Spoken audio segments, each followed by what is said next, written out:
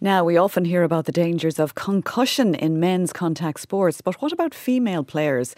Thousands of girls and women play GAA, rugby and soccer at senior level, but according to our next guest, women may not be as well monitored or treated for concussion as male players. Dr. Lisa Ryan is head of the Department of Sport, Exercise and Nutrition at the Atlantic Technical University in Galway. She's looked at this and she's in our Galway studio. Good afternoon. Good afternoon, how are you doing? Dr. Ryan, can I just ask you to tell us first, are women more vulnerable or susceptible to concussion than men? Well, most of the research would tell us that when we look at similar sports, women tend to have more concussions than men, also seem to take longer to recover and report more severe symptomology than their male counterparts. However, I have to say it has been completely under-researched in females to date. Like in a lot of areas, we're currently using evidence from men and using that to treat our women. So we also need a substantial amount of more research looking at the effects of concussion in females. And can you tell us what happens to a concussed brain? I mean, it is an actual brain injury. It is, and one of the things that those of us that research in concussion are interested in is actually getting rid of the term concussion and instead using the term brain injury, because if we use that term, people may begin to take this injury more seriously. If you consider the structure of the head, we have a skeleton, which is a very rigid structure with the brain inside, and any time there's either a blow to the head or to the body, the brain then hits against the skull, and that can lead to a series of different effects on the brain and can injure the brain. And lead to a number of different symptoms. What would those symptoms be? So the symptom, I suppose, a lot of people associate with concussion is being knocked out, losing consciousness. But a number of individuals may not lose consciousness, but you may see somebody stumble, somebody may have nausea or vomiting.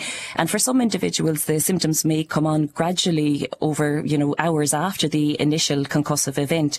And they can be simply just not feeling right. Some people might have severe headaches. Other individuals we're beginning to realise may suffer gastrointestinal problems after concussion, which is often missed. So that could be things like, severe diarrhea or your stomach feeling off. So there are a number of different effects that can come from concussion. Now, it's interesting, the FAI and the IRFU have the same guidance for treating men and women in cases of concussion or suspected concussion, but the GAA have separate guidances for the sexes. Does the GAA give women more time to recover from suspected concussion? They do. So the IRFU for amateur players requests that it's a 21-day stand down for adults and 23 days for underage players post-concussion. The GAA then have a requirement or a recommendation that men don't return until at least 7 days, but for females it's 15 days.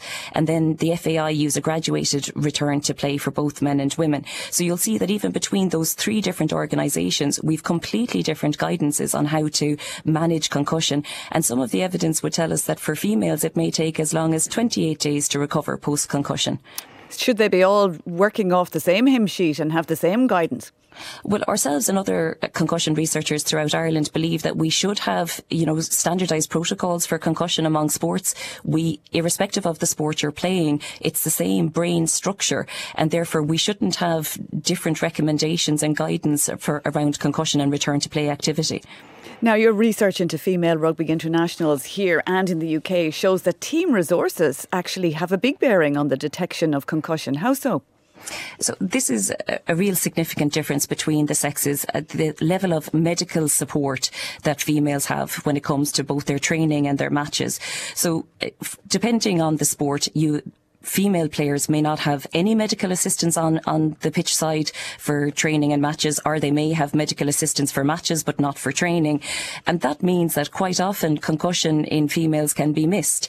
We know that a number of concussions can happen during training, and if there's no medical assistance, concussions could be missed in training, and then that player may go out at the weekend and play a match and may then end up with more severe concussion because they may end up having another concussive incident after already, experiencing concussion during training during the week. So potentially very serious. Can I just ask you, there's a piece in today's Sunday Times that reporting a DCU study that finds that in 1 in 3 cases of suspected concussion in GAA, that women are actually back on the pitch the same day. What's your reaction to that? Yeah, I'm very familiar with that work from Dr. Roisin Leahy, and we actually collaborate quite a lot with the group in DCU that's led by Siobhan O'Connor and Enda White. And what that is really highlighting for us, and we have seen it in our own research, is the implementation of the concussion guidelines.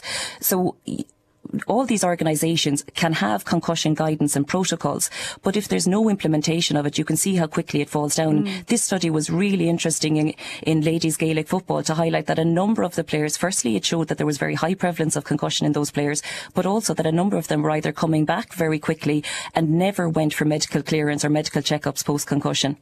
Now, nobody wants to sit out a game or have to leave a game, but what do female players need to be aware of when they get a bang or a fall and feel dazed or have a headache? What do they need to do?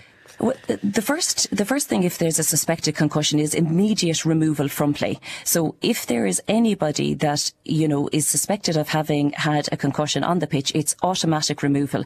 The next step then is to go for a medical checkup. We don't have HIAs. There's no head injury assessment in amateur sports, which means that nobody should be attempting to do a HIA on the side of the pitch. That player should be immediately and permanently removed from that particular game and going for medical clearance. And then following return to play protocols. So, female players need to be aware of that, but also it's the players around them and their coaching staff and the teams around them, because you can never leave it up to the athlete to self-diagnose a concussion. As you mentioned, nobody wants to, any athlete, none of us want to be off the pitch. So also teammates, the culture in a club needs to be aware that if you suspect that one of your fellow players has had a concussion, to let the staff know on the sideline and get that player permanently removed from that particular event. OK, that's very interesting, but we'll leave it there for today. That was Dr. Lisa Ryan of the Atlantic Technical University from our Galway studio.